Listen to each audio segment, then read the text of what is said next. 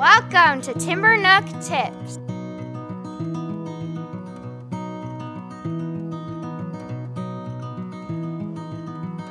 All right, it's written down on the card, so now it has to happen.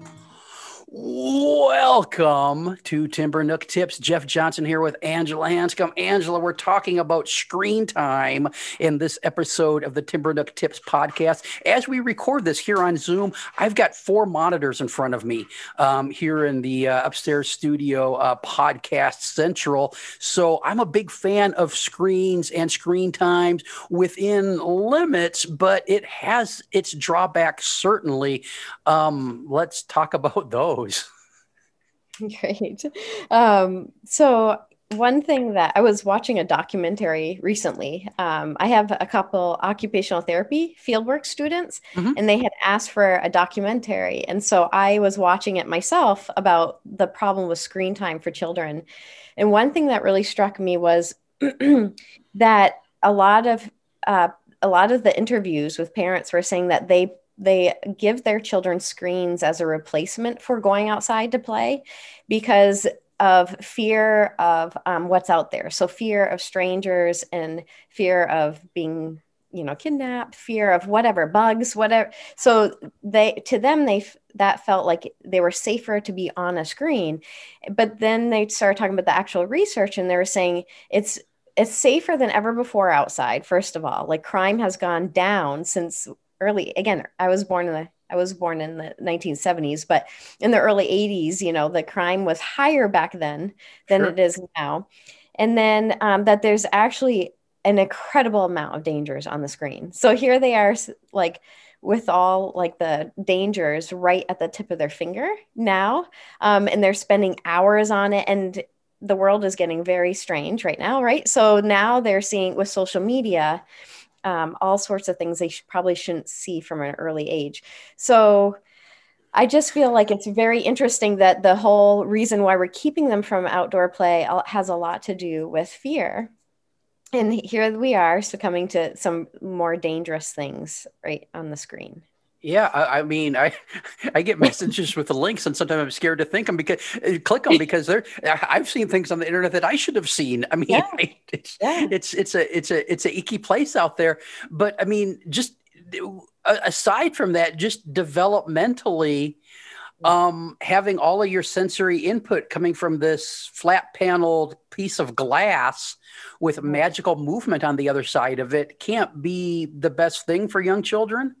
No. So if you're replacing your outdoor playtime with being on a screen, you can do video games and you can play, but it's not the same. First of all, you're isolated. Usually you might be playing with another child, but they're somewhere else. They're not even in the same room as you.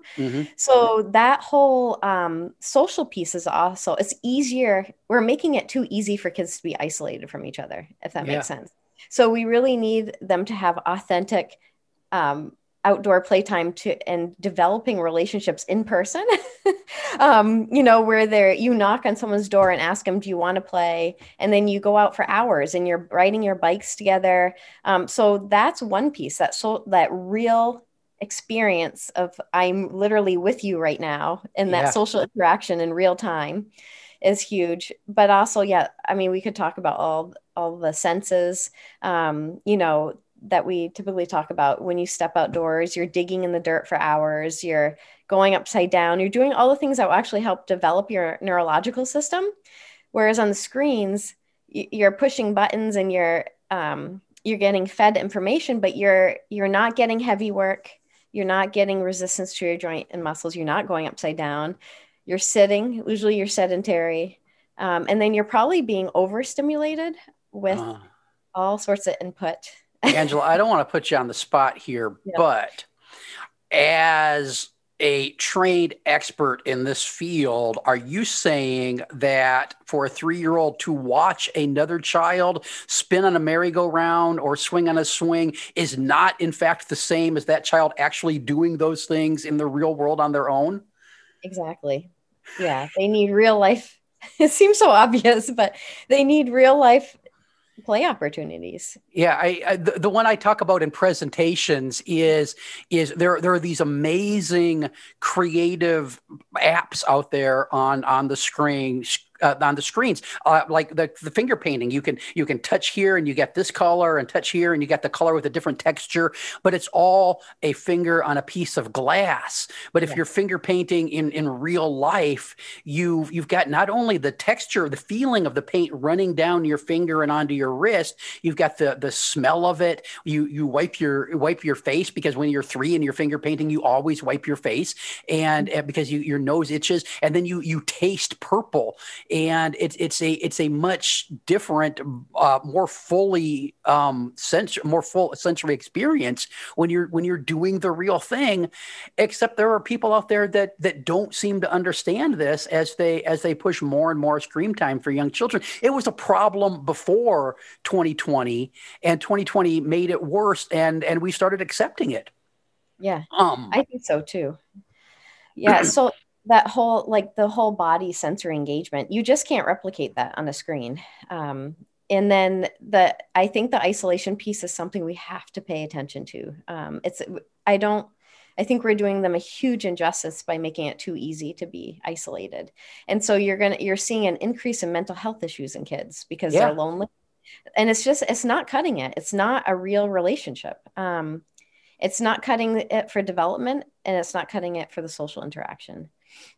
And so, while there are valuable uses for that technology, early childhood development isn't one of them. And I'm going to go on. I got to do a little bit of a rant, and Angela doesn't know this is coming, and Angela may or may not agree with it. So this is, if you want to complain about this, complain to Jeff about Jeff. There are people working in early learning who do things like live trainings with caregivers who have spent the last year trying to come up and market themselves as teaching people how to do online preschool well, knowing full well that it's developmentally inappropriate.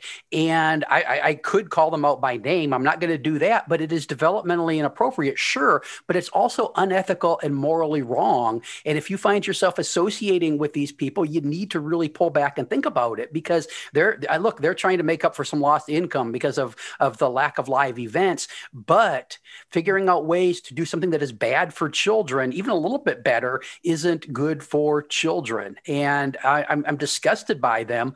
And now I'll get off my soapbox. I apologize. Oh, wow. That's really interesting. So they're doing preschool on the computer? Online, and these people are saying, hey, I'll help you do it better. But in fact, we know even preschool online done well is not good for children. I mean, It just isn't. Well, and preschool is play. So real play. You can put whatever blinders on and try to make yourself think that it's better. Just like we can put blinders on and say that, hey, kids are weaker now than they were in the 80s, and they were weaker in the 80s and they were in the 50s, and it doesn't matter. We should just adjust our standards. Those things are both wrong, and we should do better by our children. We should hold ourselves to a higher standard. Yeah. So Angela, what do? We turn off the screens and we send the kids outside to play? Yeah. And with this whole pandemic thing too, I feel like outdoors is safer. So sure. I know even in our profession, there's a lot of teletherapy and stuff, but I do believe that we can take everything outside, and it's a lot safer, and they do need real experiences. Yeah. And I think we need to encourage the parents too, to get out and limit screen time, and just, I feel like it should be a tool or a treat once in a while, but it should not be this all encompassing. It should not be the go-to. No. And I mean, young children are spending hours and hours in front of screens, and it's sad. I'll throw this out there. Well, the world has never been safer. Especially the industrialized world like North America. There are pockets where going outside to play can be a dangerous thing.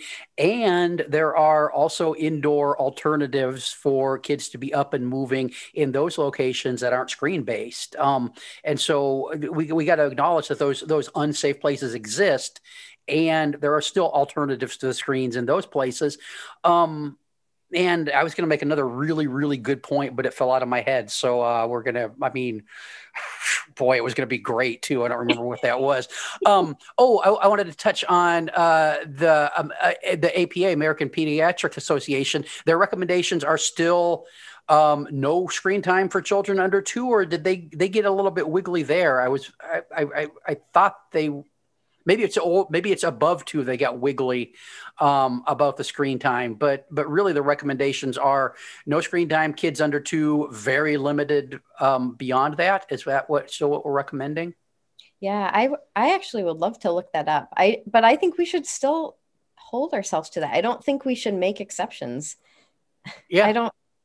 There's creative ways around it. So yeah. And I mean, for years, it was kind of like, well, the research is kind of out on the older kids, but it doesn't seem that there might be benefits to screen time, but they don't outweigh the negatives. And there are uses for screens, but for young children, doing things in the real world, using all of your senses and moving your body is much more important than those benefits for the screens. And the other thing is, one bit of pushback is like, well, Jeff, they need to learn to use technology. We're living in a digital age, but the technology is going to change so much between when these children are 2 and 3 and they enter the workforce as adults, that the flat screens that they're playing with now, the iPads or whatever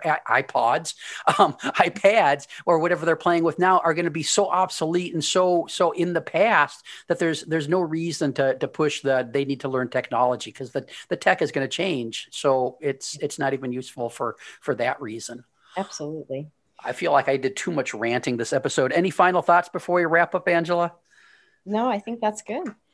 This has been Timber Nook Tips. We'll be back soon with another episode. Thanks for listening. Bye-bye. Thanks for listening to Timber Nook Tips. Share your questions and comments at playvolutionhq.com/podcast/timbernook. For more Angela, visit timbernook.com. For more Jeff, visit explorationsearlylearning.com. Like the show? Want to listen to episodes early? Consider becoming a patron. Starting at the $3 a month level, patrons get access to a custom patron-only feed where we put out episodes of Upstairs Studio podcasts like the Child Care Bar and Grill, Miss Becky's Classroom, That Early Childhood Nerd, the Renegade Rules podcast, and others early. That feed is just for patrons. You could be one of them. Go to patreon.com/playvolutionhq or click the link in the show description to learn more. This has been an Explorations Early Learning Upstairs Studio production.